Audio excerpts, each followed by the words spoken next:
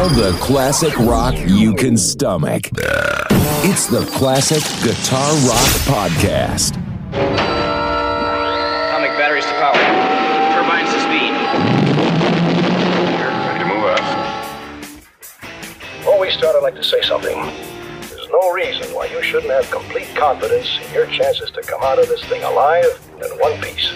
From coast to coast, from border to border, from one end to the other and all points in between. The Classic Guitar Rock Podcast is on. Yes!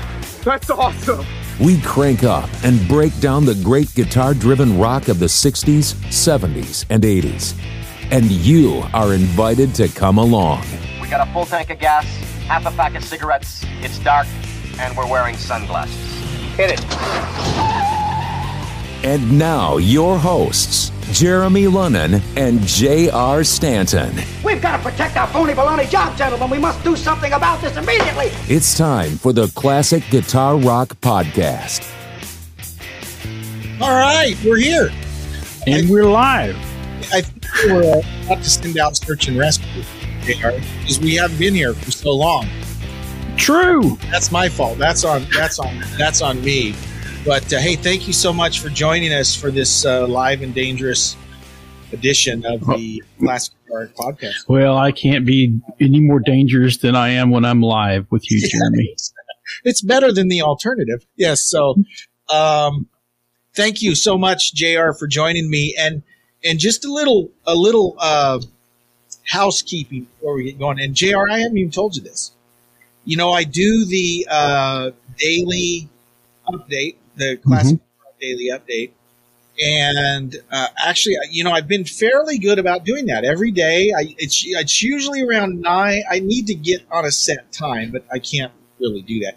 It's usually around 9 a.m., 9:30 a.m. Pacific time. So that'd be like 11:30 JR's time, Central Time Zone.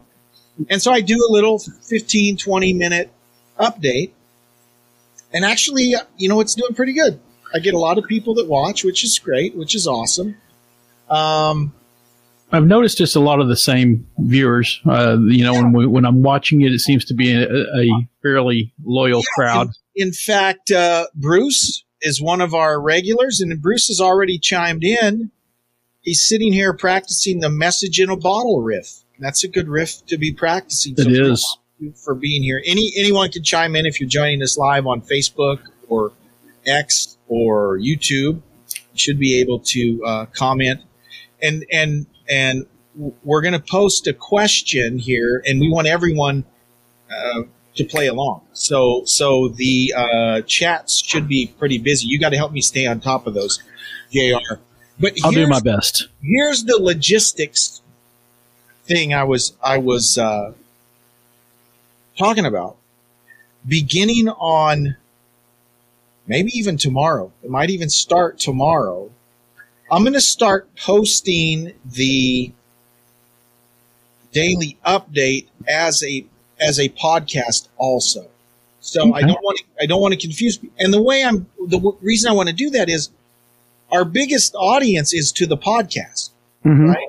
So if I post the update there, because I think a lot of the folks that listen on the podcast don't necessarily tune in to the daily updates. So I want to merge those audiences. And I'll be completely honest, it's about world domination, JR. I don't want to. Well, we discussed that at one point, and I think that is, you know, at some point you need to roll that out in a more efficient strategy. And I have to agree. I think that there's things that you can get done on the daily update that, you know, have a lot more social impact, constructive.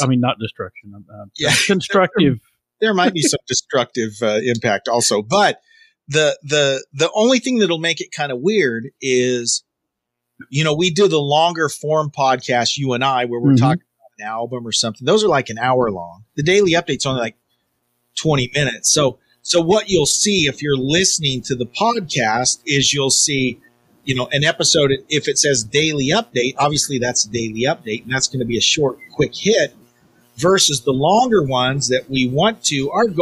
I laugh when I say this, but JR, remember our original plan was we were going to do a weekly podcast. Yes. And it's turned into like a every 2 month podcast. Well, quarterly. It's a quarterly podcast. But we pack it with such, intensity and so much danger that, and sometimes you can't take that kind of danger on a regular basis. So I think we should venture there. I'm comfortable now. It's in the interest of our audience's health, really. Yeah, exactly. Yeah, it's for the best. It's for the best. Absolutely. And Bruce says, I enjoy the daily update. I'm not there live every day, but generally watch the Facebook replay. You're the one. You're the one, Bruce. It's you. Bruce. That's great. Thank you so much, Bruce. But yeah, I think if we're posting the update, see, JR has a job, right? It's an interesting job too. I do too, but because I was going to say JR could even hop in on the daily update, but he's working.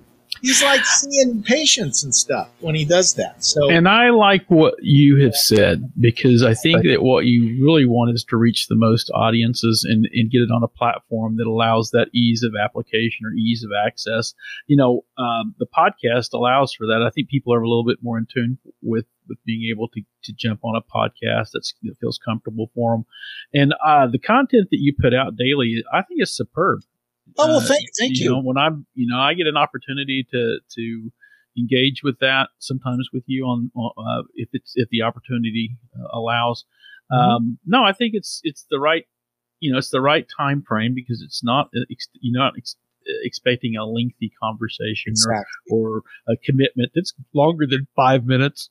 Exactly. And that's the thing, right? We don't have time for that long, lengthy stuff. Well, it's hard to start to establish any kind of, with any kind of link or attention span beyond 5 minutes, especially in today's society. So maybe it's, if you get into the meat and potatoes with the podcast, live and dangerous, but you kind of need the other things to carry the conversation through. And I think that's timely. Especially when we do the this day in history part of the dailies. Yep, for sure. And JR, you don't have to butter me up. You're still not going to get paid. Okay? Oh. You're still not getting paid. Stole right through me, didn't you there? All right. No, thank you for your kind words.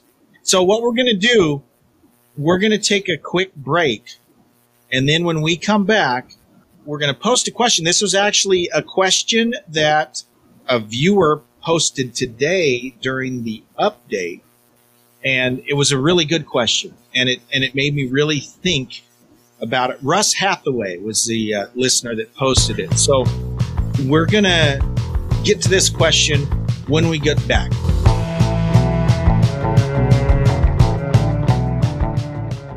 Hey, this is Jeremy Lunnan, host of the Classic Guitar Rock Podcast. If you're a business owner trying to market your products or services to a growing audience, let me invite you to consider advertising here on our podcast. The Classic Guitar Rock Podcast is currently rated in the top 2.5% globally, according to listennotes.com. And our prime demographic is males aged 35 to 59. Here's one of the great things about advertising with us. An ad you run with us today will still be getting played 5 or 10 years from now. Because our episodes never expire, neither will the ads you run with us. Think about that. As our audience continues to grow, you are locked in with an ad you place now at a very low rate. It really is a phenomenal investment. If you think our demo is a great fit for your offering, it really is a no-brainer.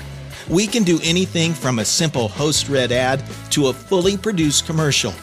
Either way, you will be shocked at how economical it is to advertise on the Classic Guitar Rock Podcast. If you're interested, please email me, Jeremy, at classicguitarrock@mail.com. But hurry, because availability is limited. I can't believe we drove around all day and there's not a single job in this town. There's nothing, nada, zip.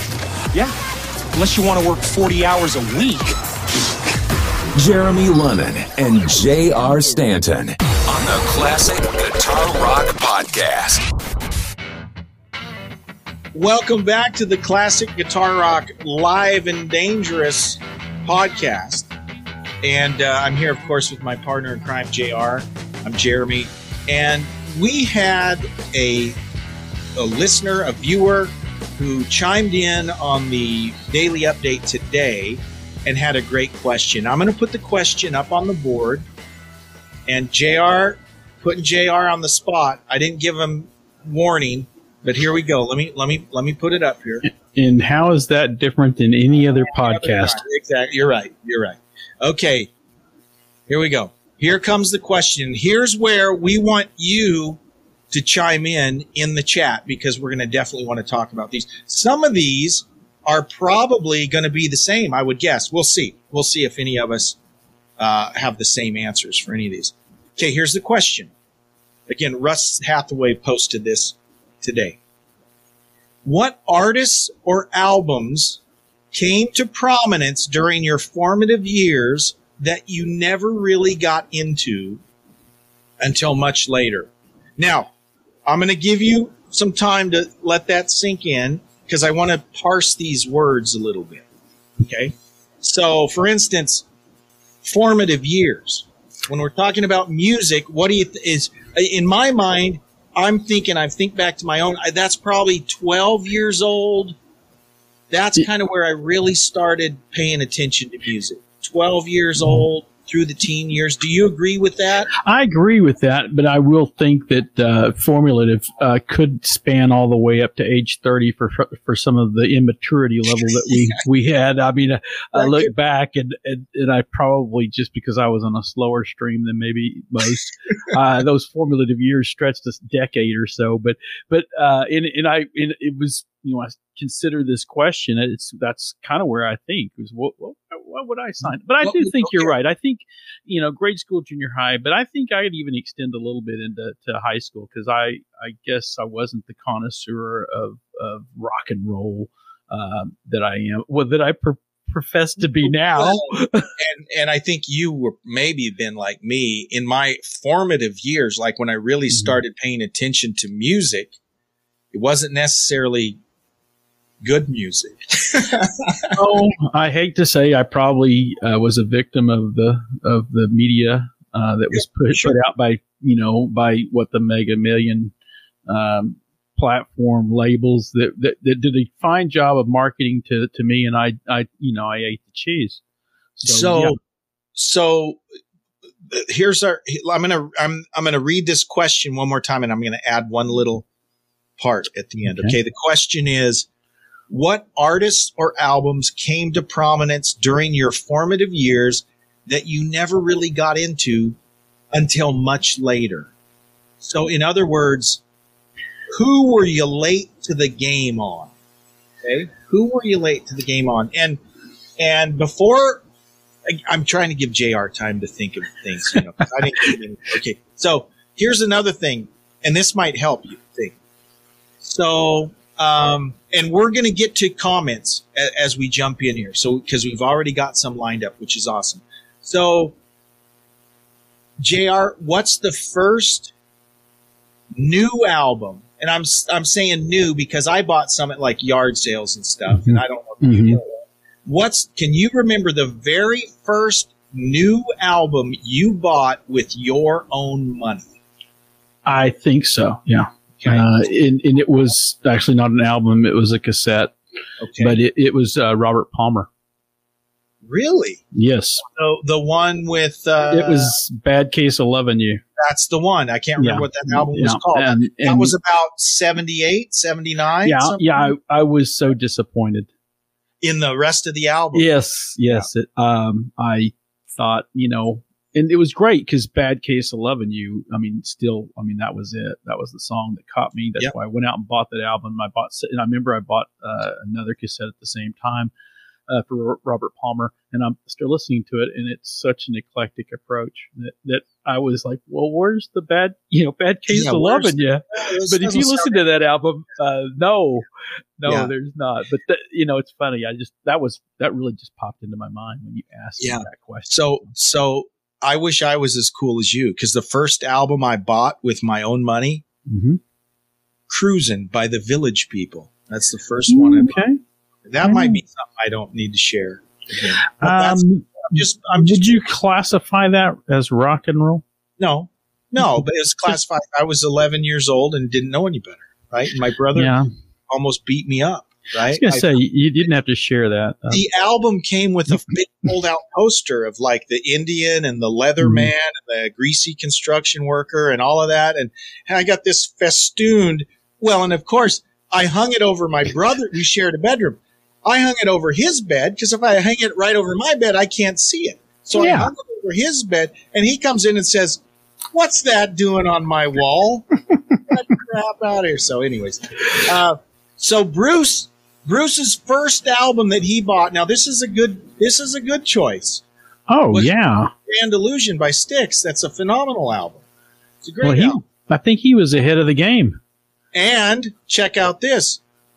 First professional concert was the Osmonds in 1974. Okay, so that's all right.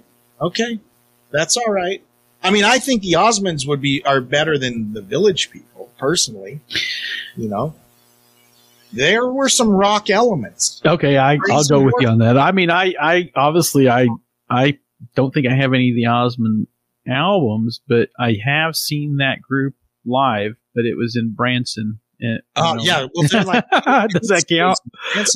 If you ever want to go down a funny rabbit hole, is go on YouTube and look at the number of heavy metal guys that were influenced by Crazy Horses by the Osmonds.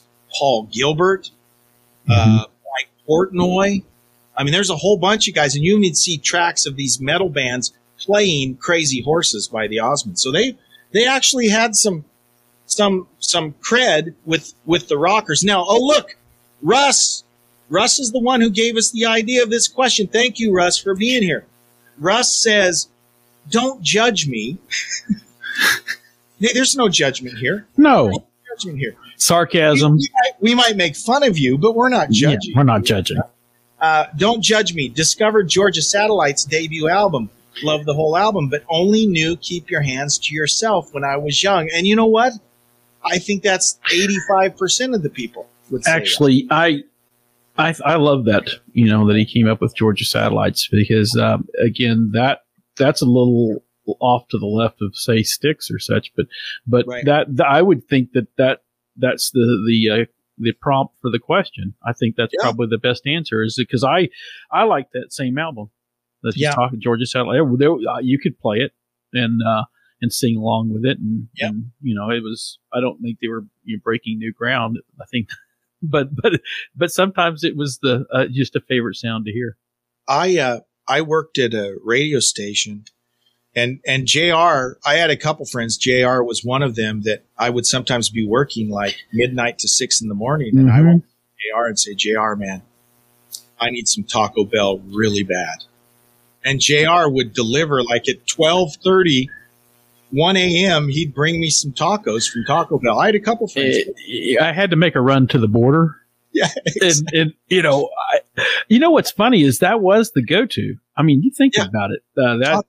Taco Bell was open late. Drive-through. So, if you needed to run to the border, by God, it was there.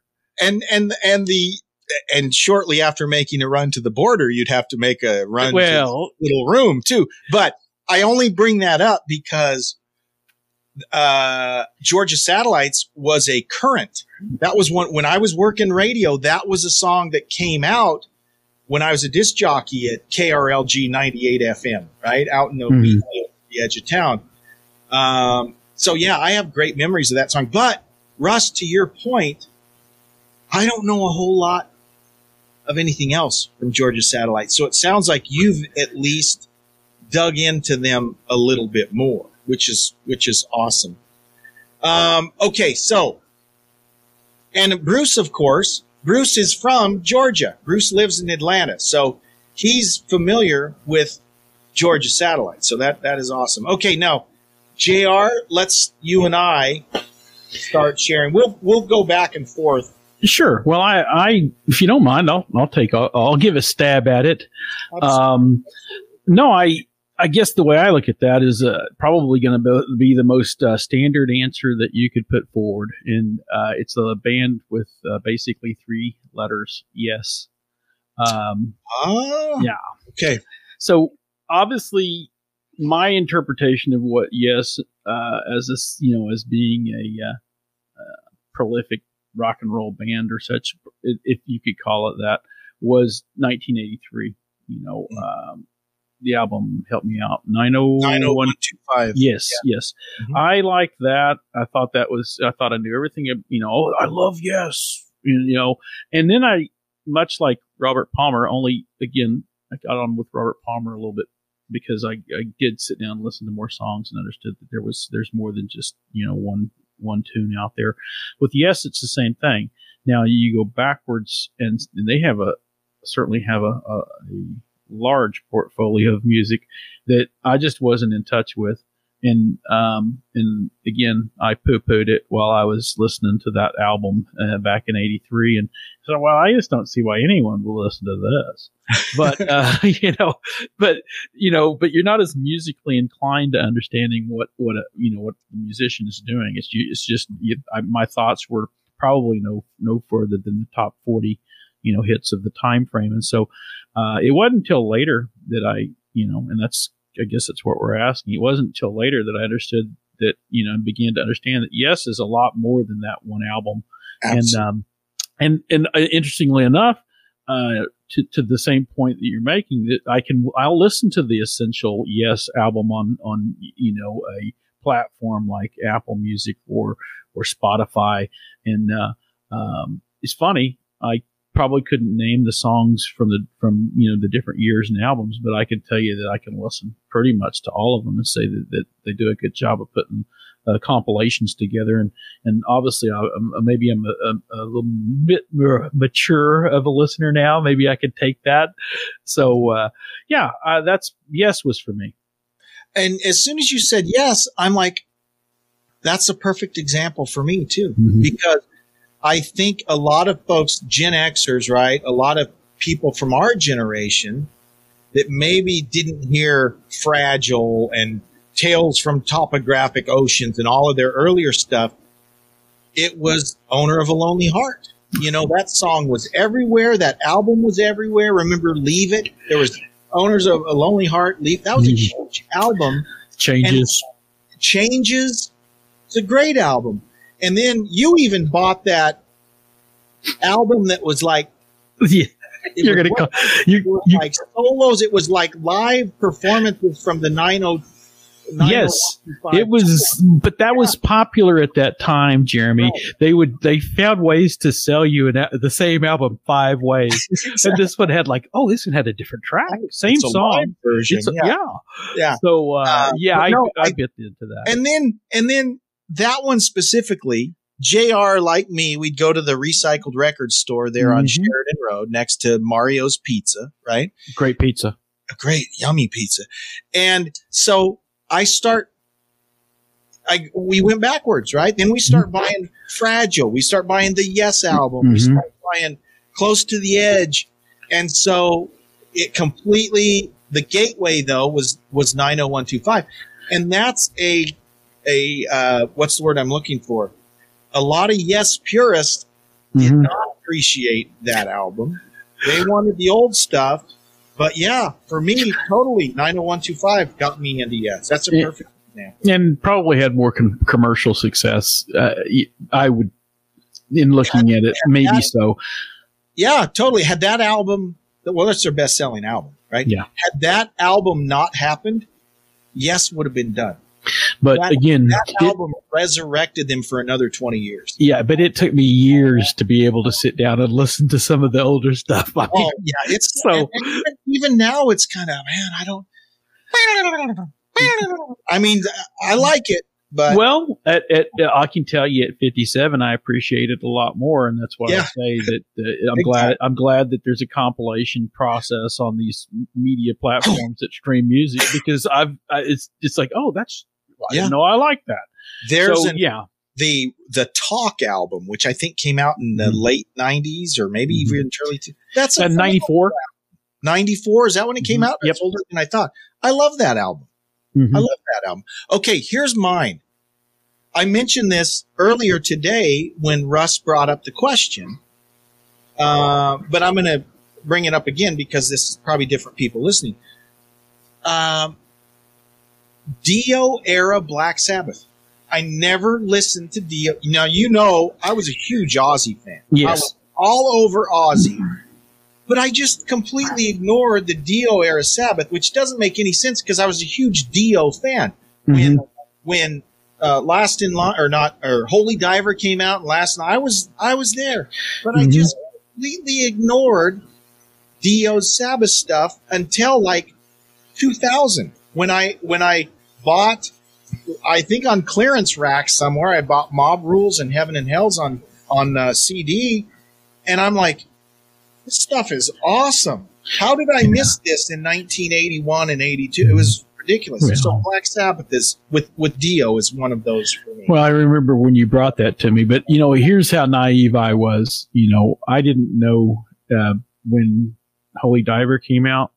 I didn't know Dio had been with Black Sabbath.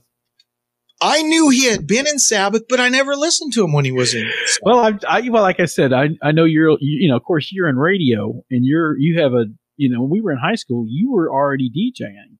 So I was working that. Yeah. I was a young DJ. Yeah. I was what is it? I was a young teenage werewolf. Yeah. I was a young American DJ. Yeah. Bruce says Geddy Lee was the perfect person to sit in for Chris Squire, and that's a great video. I just watched it like 2 nights ago of Geddy. He knew that song. He had that Roundabout song nailed. So that was awesome. So yeah, for me it was Dio era Sabbath. I just completely overlooked it, and then when I started listening in 2000, I played the heck out of that because they're both Heaven and Hell and Mob Rules are both excellent albums all the way through. They're great albums. I still, if I had to choose between those two albums and the first two Ozzy albums, I get myself in trouble when I say this. I'd probably have to go with Ozzy, but let me put it this way. My personal opinion, Blizzard of Oz and Diary are better than any Black Sabbath album. But Heaven and Hell and Mob Rules, I think, are better than any Ozzy album after Blizzard of Oz. Does that make sense? That makes sense to me. People will probably want to fight me on that, but that's just the way I feel. So, well, you feel the way you feel, Jeremy, and there's no hiding that. I am as God made me. Okay? Exactly. I am. Okay, so go ahead. And I was going to say, we are live and dangerous, so whatever happens. Dangerous the key word here. I got another comment I want to put up here because I meant to do this earlier. Bruce K. Rush is on a lot of people's list. Fortunately, not me. That was immediate when I first heard Xanadu as my first Rush song. Xanadu might be my favorite Rush song. So my gateway Rush album was 2112, but I didn't hear it till like 1981. So it was already been out like 5 years. But to your point, Bruce, that was my gateway. After that, then I remember this. Moving Pictures came out right after I had bought 2112 and All the World's a Stage. And then I just went backwards from there. I went back. I got Fly By Night. I got them all. And so by the time Signals came out, I already think I had most of the albums before that. But yeah, I think that's probably a Rush is probably pretty common. And I jumped on with Moving Pictures, so that probably tell you again late to the game, but enjoyed it. Yeah, it's awesome. Okay, what's your next band on your list? Again, staying on topic, but not staying on topic. You're gonna have to give me a little bit of a longer leash on this. Right. Who I didn't listen to back in the day, formative years, but still I listened that I look back and now had impact on me. This guy. Oh. Okay. So we don't think about Michael Bolton as a rock and roll entity. Right. And I didn't either. I'll tell you. If you asked me if I liked Michael Bolton back then, I was blasé. It depended on whether we were out on a date or whether we were out at the bar. But I never admitted Michael Bolton. But then, I remember hearing a few songs, and I was singing one, Everybody's Crazy. And there's an album. But I couldn't remember who sang it. And usually that's different for me because normally I can tell you. But his album, Everybody's Crazy, and then just Michael Bolton, the original album, those were rock albums. Which one has Fool's Game? Is that on the first one? That is on the first one. That is on this one. Awesome. That album is awesome. Yeah, it is. But what's interesting is I don't know that I could admit to liking Michael Bolton on Live and Dangerous because we're talking about classic guitar rock. But if you look at the way they put those two albums together, that's not Michael Bolton in the way that we think about him in a conventional way. Right. But I would argue that there's some at least some hairband type of approach, and I think several of those songs have good legs to stand on. To me, the first album, his voice, his delivery, and remember, they played the heck out of Fool's Game on MTV in the early. But you see, here's the thing: I remember Fool's Game. I just didn't remember it was him. Yeah. What is that? I don't. By design, I have a selective memory. It's like almost a White Snake or Thin Lizzy vibe. I loved it. That first Michael Bolton album. But like you, I have not. The first time I listened to that album was probably 5 years ago.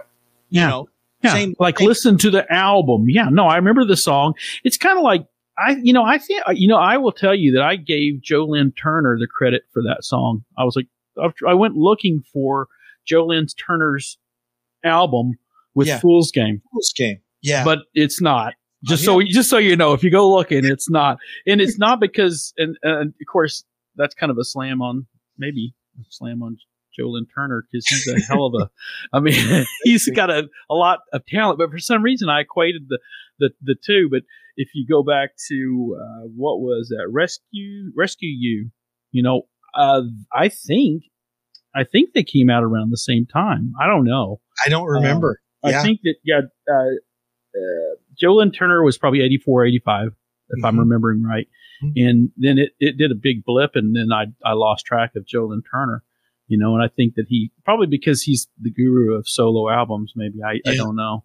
Obviously, I didn't know about the relationship. Honestly, I'll be with Rainbow and all of the other aspects, Jeremy, until you told me. Well, it went right into this because one of the groups I have on my list is Rainbow, right? Because I wasn't super late, but I was very much a superficial fan, right? I'd see Rainbow. Remember the early days of MTV? You're like, what's the deal? Some of the videos had Joe Lynn Turner, then some of them had this short-haired guy that looked like James Dean. They had Graham Bonnet singing All Night Long or Since You've Been Gone. And so on the surface, I knew what MTV played of Rainbow. I never bought a Rainbow album until probably the late 90s. And then Rainbow's one of my favorite bands now. All eras, right? With Dio, with Graham, with Joe Lynn Turner. I love them all. But I never really got into it when they were contemporary. Well, right? I want to ask you a bit of a trivia thing. Since You've Been Gone, Alcatraz or Rainbow? So, it was Rainbow, but of course Graham Bonnet was in both, right? So then it goes to Alcatraz. There's the Alcatraz live sentence. They do the Rainbow tunes. So you could kind of say both. Right? Yeah, I just wondered because I remember when I went to go look that up, I was like, I think you might remember this too, Jeremy. I wanted to learn to play some of that song, and I remember we were messing around just trying to work out the chords for Since You've Been Gone. Yes. Yep. Awesome. Yeah, that's great. Okay, who do you have next on your list? Well, this is going to be a reach, but you got to understand how I think. I liked a group called Crocus at one point, Headhunter. Okay. Lost track of them over the period of time, but they had a song that Ballroom Blitz that they had remade. Yeah, a remake of Okay, here's the thing. Listened to the loud music. I thought Ballroom Blitz was their song. I didn't know it was a remake. Mm-hmm. So when I found out who really, wrote that, put it to music, and they released it, it was a group called Sweet. Yeah. Well, I didn't know anything about them at that time. You know what? Sweet had some really cool songs, and they were cheesy, right? They were like Willy, Willy, Willy, go home, all of that. And it's actually, there's some pretty cool stuff.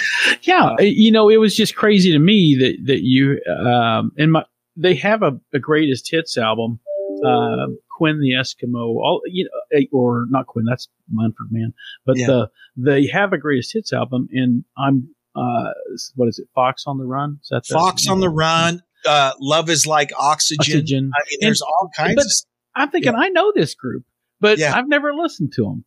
And not at all. And so, but I remember that of course, the only real, song that Ballroom Blitz that I liked was Crocus. And then, looking at the compilations, I don't know that they had the same success that Sweet had. If you look at it, even though I can name like 4 or 5 really good Crocus songs off the top of my head, I probably can name more Sweet songs that I listen to and still listen to. So look at this. Russ, I was not aware of this. Sweet. The song I was surprised was a cover was New York Groove. Do you mean like the Ace Frehley New York Groove? That was a Sweet song? Is that what you're saying? I think that's what he's saying. Wasn't that cool? I didn't know that. That's fascinating. Sweet had some great songs though, great poppy, and they were very campy, right? Their whole look, I mean, early 70s, 72, 73, they were funny. And check out this comment here. Bruce says, Dio with Randy Rhoads would have been huge. Yeah. And we all know the story. Dio or Randy he had already told Ozzy that he wasn't going to be with Ozzy much longer. He was going to leave after the Diary tour, supposedly. That would have been interesting. It's one of those, what if that would have happened? That would have been interesting. Russ says it wasn't Sweet. It was not Sweet, but a different band. I'll find. Okay, cool. Awesome. Thank you for checking that out. This is Mean Machine. This is my friend Greg at the Mean Machine. Crocus Midnight Maniac is a classic. Yes. That's the same album with Screaming in the Night, right? Screaming in the Night. And it had the song with Rob Halford on it, Ready to Burn. Are you ready to burn? That's an awesome album. Eat the Rich. Eat the Rich. Yeah, yes. That my mom asked me, what are they saying? Yeah. You don't want to know, Mom. Let's just change this channel. Yeah. Totally. That is awesome. Okay, so here's mine. Next one on mine. A little band that, again, on the surface, I dug some of their songs I'd see on MTV. I'd see him in the movie. We'd go to the midnight movie and watch heavy metal. You'd hear a song from them and you're like, that's pretty cool, right? But over the last 10 years or so, I've dug into them a little more. That's Blue Oyster Cult, right? So Burning for You, you'd see the video for Burning for You. You'd hear Veteran of the Psychic Wars in the heavy metal soundtrack. I'm like, that's pretty cool.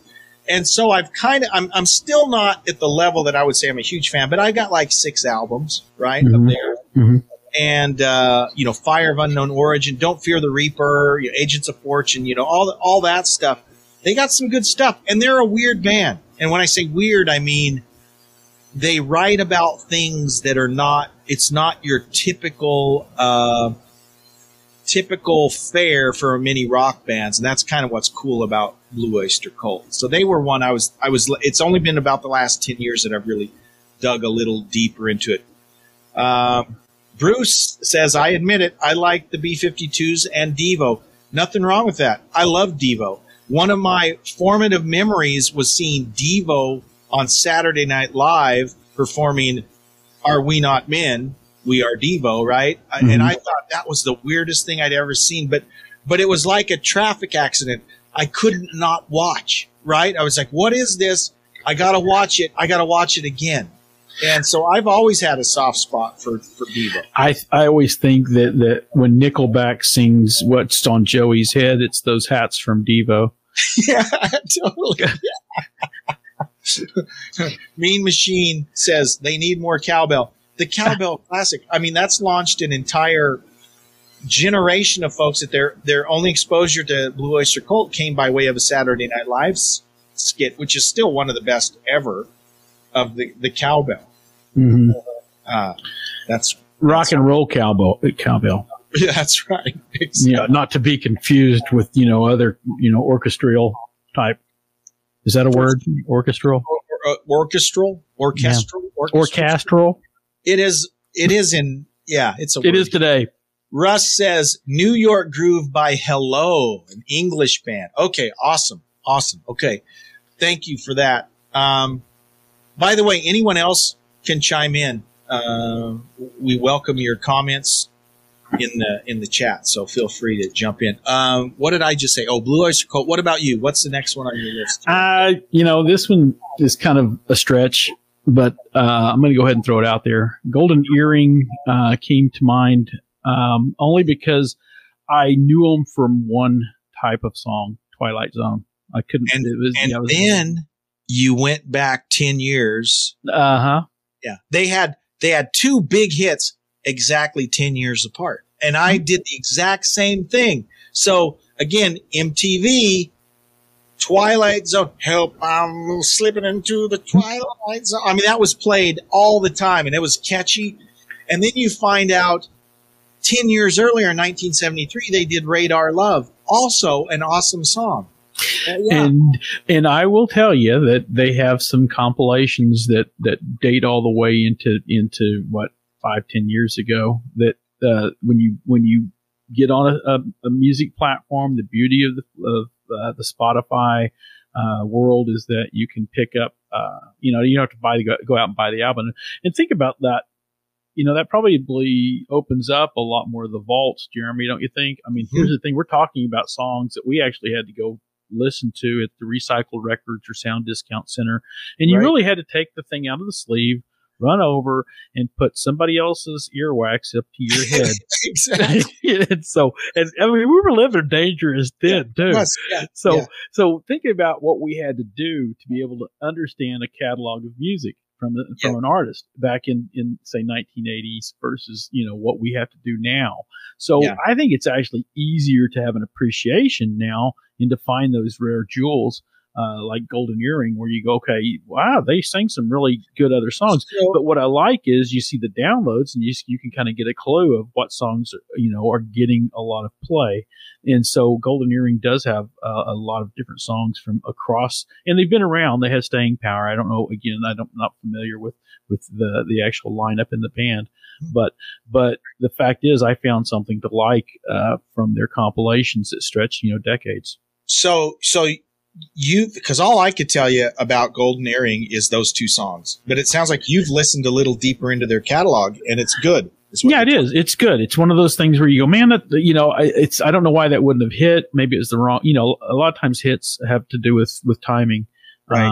And I'll admit at the time, sometimes you're trying to be impressed the girl or such, and I've known about this band forever.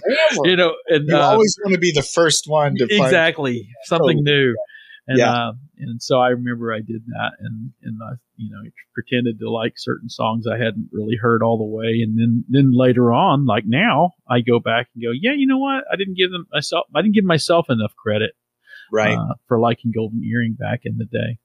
Look at Russ's comment here. This is a great band, another late discovered band for me, Slade, and so Russ, this might be your story. This is my story about Slade. Is what's our first exposure to Slade? Most of us, it's Quiet Riot doing "Come On, Feel the Noise." Mm-hmm. They did "Mama, We're All Crazy Now," which was a Slade tune. Well, remember that Quiet Riot cover led to Slade releasing another album in like 84 with the Run, Run Away song. Run, run, see chameleon lying there in the sun. But if you go back, kind of like Sweet, you go back and there are lots of other groups have covered Slade tunes. And you never really, I think they were definitely bigger in Europe than they were here. But you don't realize how popular they were. They had a lot of great songs. So it's interesting what we can appreciate given time. And, I've thought about some of the things before we went live on this, and I was thinking, man, do we think about fast forward or do we, or rewind when we come up to some topics? Because you just mentioned this question to me, and I was thinking, okay, are we going to think about what we didn't listen to now and how these people have evolved? So I kind of came at it several different ways. And Jeremy, the thought of that is, again, the availability of catalogs of music are a lot more readily and easily accessible. So it's easier to kind of jump onto something and then go, I'm going to follow, like pulling that loose string on Grandma's sweater that she knitted for you. You pull that little string, and the next thing you know, you're standing there sleeveless. Well, totally.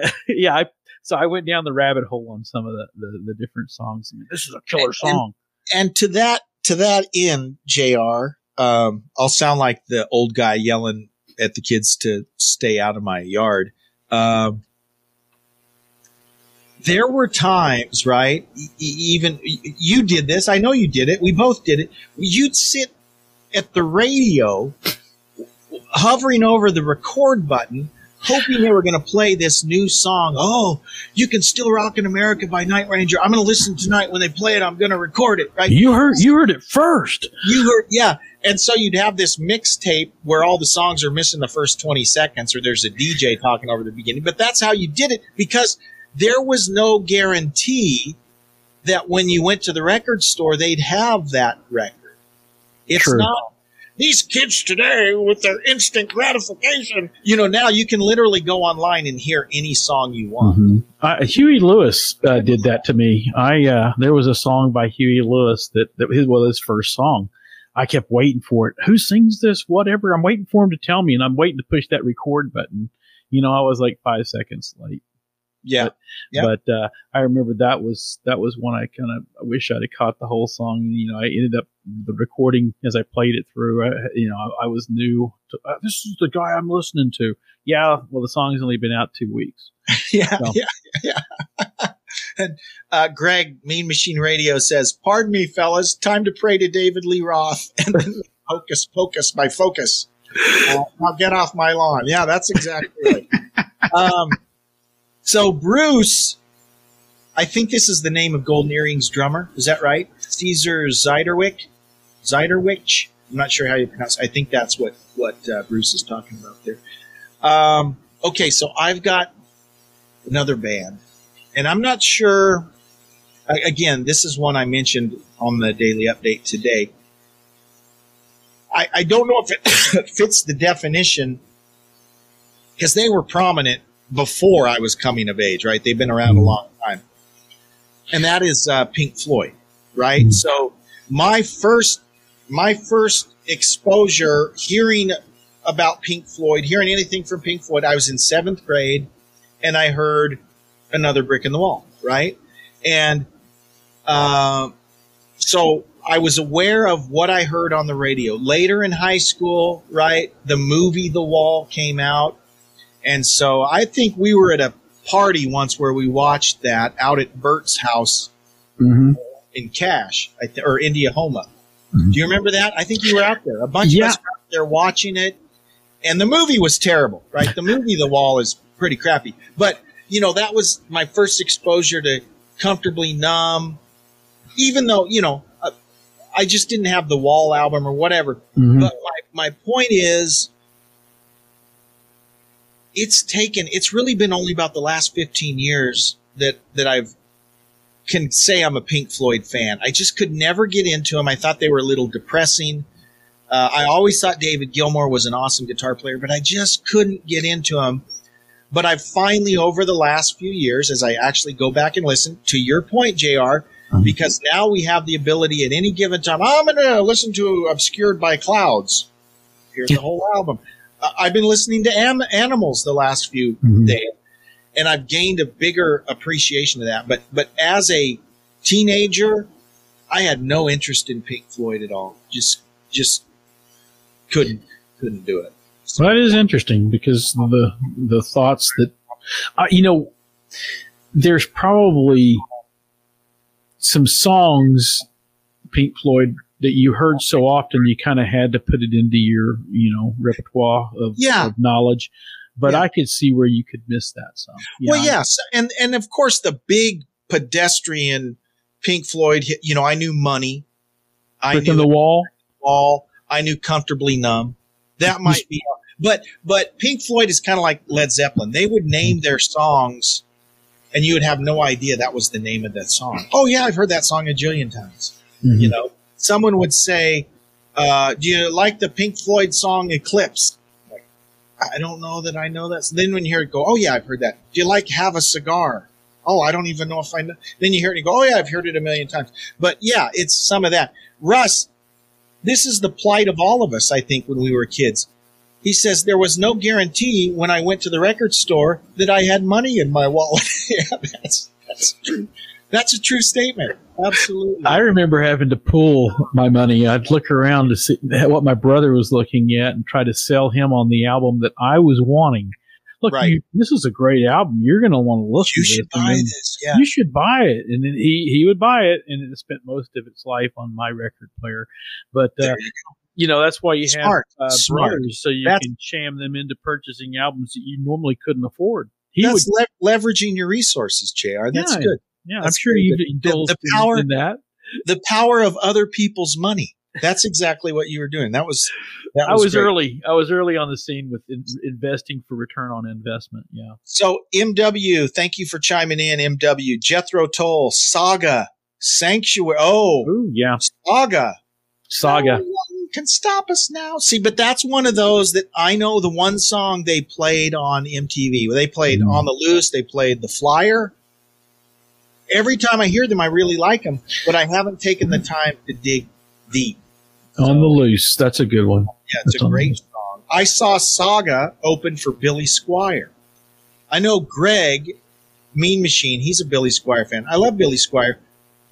But I saw Saga opening for Billy Squier on the, what tour was that? Emotions in Motion tour. Oh, that's been a while. Own career. Yeah. We could do a whole episode on how Billy Squier messed up his career. Eric chimes in, speaking of Stevie Ray, or of Huey Lewis, Stevie Ray opened for Huey Lewis in the News back in the day. Yep. That's almost absurd. It seems crazy, doesn't it? Stevie Ray opened for The Who in the Cotton Bowl. And I saw that show. That was crazy. Well, I saw Huey Lewis at the California State Fair in 2003. Nice. And I don't know that does he still tour? He's getting up there. He is, but he was good. He sounded just as good. And it was a live venue. I mean, an open venue. Yeah. I know. I didn't go, but in 2013 he was in Seattle and he played there, and I had some friends that went to that. So, well, I liked him a lot, but not. I mean, I had maybe 2 albums, but I need a new drug, that sort of thing. Well, all you need is Sports. I mean, that album had like 8 hits on it. Yeah. He was good. Yeah. Crazy. Yeah. But could you imagine that audience? I'm here to see Huey Lewis. And then Stevie Ray's out there. I can imagine what Huey must have thought before. Okay, we're going to have to go on. Huey was a big fan of Stevie Ray Vaughan. Okay. And I've heard stories about this that, to your point, is a lot of the Huey fan base were like, dude, who's this blues guy? I don't know about this. But what's funny, and this always happens, that a ton of those people that were like talking about how much they didn't like Stevie Ray Vaughan, when Stevie Ray Vaughan got really big, they were probably talking about, yeah, I saw Stevie Ray Vaughan and he was awesome. That was Yeah, I would be one of those dudes, but I actually always liked Stevie Ray Vaughan, so it wouldn't be that. But I didn't like him as much as you did. Well, I wasn't exposed to him as much as what you had, because the Double Trouble, the album, I knew exactly what to get you if it was, that sort of thing. And I just remember that you took it to another level, which I thought was good. I went through a big Stevie Ray Vaughan phase, and I really liked him. And he was one of the guys, when a musician or celebrity dies, we don't know him. Right? We don't know them, but there are some that hit you harder than others, right? I was a huge Randy Rhoads fan, but mostly after he had already died. So I don't remember feeling really sad when he died. I remember the years following, as I'm really getting into Randy Rhoads, I'm like, man, I wish he wouldn't have died. But you know who hit me hard? Stevie Ray Vaughan, when he died. That was one I was like, oh, man. And John Denver. Okay. Just so much of my growing up listening to John Denver. So those two artists probably more than anyone. Yeah, I think about that because I was just watching the Stevie Ray Vaughan growth at that point, and you were already, you knew tons about him. You knew you could play several of the songs and I tried. Yeah, you did a good job. You always diminish your talent, but think about your YouTube experience. You're more famous probably in some ways for playing the guitar. So no, I think that if anyone was on the Stevie Ray Vaughan bandwagon early, it was you. And I was on pretty early. Yeah. And I'm sure you were glad when he was making the recovery, Oh, for sure. And he was playing great. And that's the really sad irony is he had cleaned himself up. He was happy. He was in such a good space. He had just put out the In Step album, and then he dies. So that was a sad. That was a bleak day. And I remember again that I knew you then. So, I remember that. I remember the impact. Well, this is a very good point that Bruce brings up, because I think we all fall into this. I think everyone, I don't know everyone personally, but I know Bruce a little bit. I know Greg. I'm guessing we're all around the same age. And so I bet this point Bruce makes is we all relate to this. Mm-hmm. I had a lot of 60s bands that I had to learn later in life naturally because I was born you were born in the 60s, the late 60s. So going back to these classic bands, well, even Led Zeppelin. I mean, really, their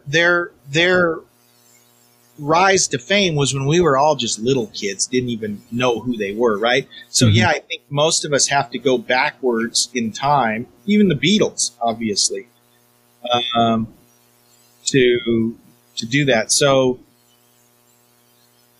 Eric says John Denver, the Colorado State human. Yes, he is, right? He was the Colorado's son, right? He was.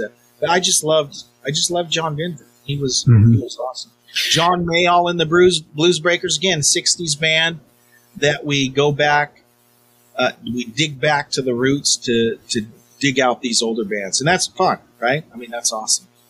So, do you have anyone else on your list? I have one more band on my list.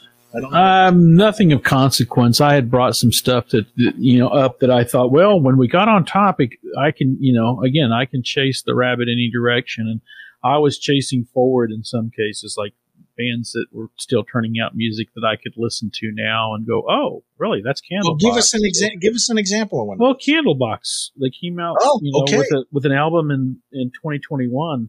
I had no idea. Yeah, My Weakness. All downhill from here. It's kind of a fun song because he talks about being on top of the game musically, and then it's all downhill from now. Yeah, but it's a good song, and I would venture a guess that both of those songs for Candlebox probably would have done or should do well. They're easy to listen to, and they certainly make you think, well, these guys have talent, because here we are, I'm listening to them in 2021, 2022, and that goes a long ways from 1994. But that's probably the only notable one. There's a lot of things I could mention, but that's probably the only notable thing. Let me throw one out, and you'll be surprised when I throw this one out, because we've done an episode about this band, and they're a huge band. But really, based on the question, again, I'm going to show our question against anyone coming in later, so they see what the original question was. Oh, it's already up. Sorry. What artists or albums came to prominence during your formative years that you never really got into until much later? And of course, Russ is the one that really gave me this idea. He gave me a question very similar. Inspiration.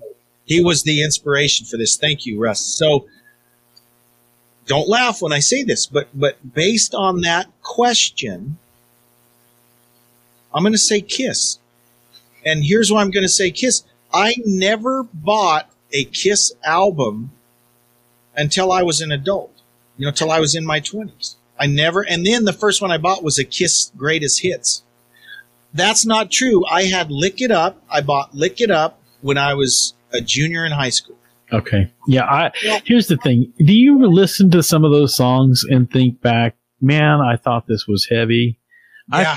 I play some songs off of the Kiss albums that I didn't get a chance to play a lot when I was younger, but I played them thinking, oh, no, this is the devil's music. This is loud.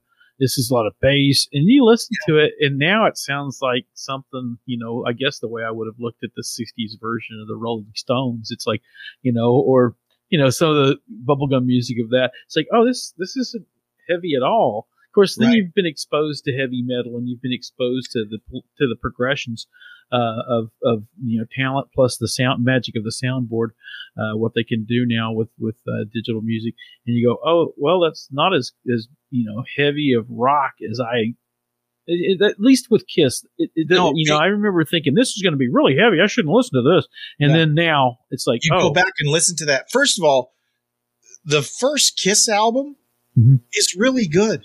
There's a lot of their big songs are on that very first album. But I completely agree. And even you go back and listen to Iron Maiden, which at the time I thought that was so heavy, and I didn't want my mom to find my record covers, or I didn't want her to hear me listening to this music that was so heavy. Yeah, we don't want that judgment. Yeah, exactly. But now you go back and listen to 2 Minutes to Midnight or something, and it's like, it's great. It's great. But compared to I never got into the super heavy stuff after that. To me, Maiden was, that was perfect. But your point's exactly right. You go back and listen, and what we thought was way heavy back then really doesn't sound that heavy. So, and then it's interesting too, because then you start saying, oh, that sounds a little bit like this. And then the thread starts coming, like I said, where you go backwards and see where that person's influences are. I wasn't worried about who influenced who in 1983 or before. Exactly. It was an original sound. This is new. And you're like, nah, probably not as original as you think. In fact, the bar chords they used were probably reproduced in another song. It's just that, and what was it? You told me every good rock and roll song is basically 1 chord or 2 chords. Well, there's rock songs are not. There's some exceptions, but for the most part, you could take that basic 1-4-5 blues pattern. It became a rock pattern, and that's the blueprint for so many songs. It's still 3 chords. ZZ Top, ZZ Top is, they're still using that same. And it's amazing what you can do with 3 chords and sound so much different from ZZ Top, Absolutely. and then also, you think about bands like Metallica, heavy stuff that we thought, oh, this is just way too loud. Now I go back and listen to some of that stuff and go like, this is really just, not as intense as I gave it credit for at the time. And again, maybe that's the enjoyment part of going back and finding, something you hadn't listened to when it was there and enjoying it now. Yeah, for sure. Eric's comment, my uncle played in a band in the late 60s called Purple Paisley Water Closet. I suspect they were smoking something. Probably a good assumption. Now, MW. Now, I don't mean to, no judgment here. Okay. There's no judgment, but we will make fun of you, right? Crash test dummies. I could never get into crash test dummies. Sorry, MW. I'm sorry. Yeah. Yeah. I don't know. Yeah. I don't know. I will say this, because we're open-minded. Kind of. Point it, maybe. It's good. It's classic guitar rock. Yeah, but here's all I'd say to MW. Lead us in the way. What should we listen to from crash test dummies that might change our mind? That's a good way to approach this. What would change our mind? Because I will listen. Because right now where I'm at, what I have heard of crash, I'm not a fan. Okay, I'm just saying. So if you have been through that, because it sounds like you had to go through this process. Because the whole question is a band you never really got into till later. So it makes me think you got into them later. You might have been just like JR and I when they were popular and think, I'm not into this. So I would be interested. Yeah, post something. Where we go. Post something or even email us. Yeah. What is it that controversy is where you sit down and say Crash Test Dummies is the greatest band on earth? Prove me wrong. Yeah. What? Yeah, exactly. I would like someone to, I'm going to get myself in trouble here because here we go. So MW says God shuffled his feet, the entire album, and A Worm's Life. Okay. Here's my commitment to you. I'm going to listen. JR is going to do it too. We're going to listen. Yes. Doesn't mean we're going to like them. But we will listen. We might come back on here and make fun of you, MW. I doubt it. I don't think. But we will listen to it. So, I'm writing it down. So am I. Well, I'm not. I can see you're not. I'm not. Yeah. Okay. But I will listen to those. I will absolutely listen to those. Okay. Perfect. Now, we're about out of time. But this has got me thinking about a lot of things here. So I'm going to check out the Crash Test Dummies and see how we like that. I appreciate it. Actually, thank you, MW. We seek the new... We seek enlightenment. Enlightenment, yeah. and we'll get back to you. Yeah, for sure. No, I appreciate that. Thanks so much to all of you guys who are chiming in. Any of you that are watching or listening and didn't chime in, that's fine too. Thank you so much. MW is a Testament Megadeth fan. Okay. This is now context because here's a Testament Megadeth fan, which is kind of more in our camp. And yet he took that journey around. He sought the path of enlightenment and checked out something new and different. I seek the path of enlightenment, and I just didn't know it was going to go through Crash Test Dummies. But here's the thing: you said it though, Jeremy. When you put the challenge out, we ask you for things that would pose the question was exactly. There's a chance that MW got the assignment. He did. Okay, JR, when you can grab the pebble from my hand, time for you to leave. Okay, all right. There you go. Rangers, Giants, Yankees. He's covering all his bases there. Rangers, Giants, Yankees. He's in New York. Hello. Thank you for joining us. So, you say hello? Oh, Bruce. Okay, we got to go, but we have to talk about this here. Okay, if you ever just want to laugh, you got to watch Gwar. The Gwar is like, they're so over the top and creepy that it's campy, right? They are, I can't describe them. They dress like monsters. They have blood squirting all over when they play. I mean, it's like demented HR puffin stuff guys in a band. Everyone's got to go watch a Gwar video. Okay, I'm on for Gwar now too. So I've got 2 assignments. You got to add them. And lastly, Jackie. Hi, Jackie. Jackie didn't say anything other than some symbols there. So, but thank you for chiming in. And guys, If you follow us on Twitter, that is awesome. If you don't follow us on Twitter, give us a follow on Twitter. Why not? Yeah, and I always want to put this last message up here just so people know. And that is, for only $1 a month, you can subscribe to the best podcast on the planet.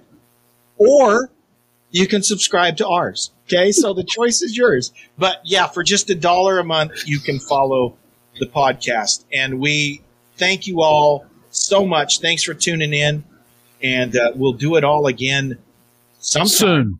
Soon. Yeah, we're going to do it soon. Sooner than 2 months. And I think starting tomorrow, we're going to start posting the daily update as a podcast episode as well. So, JR, my friend. Jeremy, my friend. Thank you for joining. And all of you who tuned in and chimed in, thank you so much. We'll do it all again soon. Thank you and good night. We'll see you. Bye-bye. Good evening. Thanks for listening to the Classic Guitar Rock Podcast. Oh, sweetening. Please like, subscribe, and share. You can email us at classicguitarrock@mail.com. We're not ordinary people. We're morons. We'll see you for the next episode of the Classic Guitar Rock Podcast.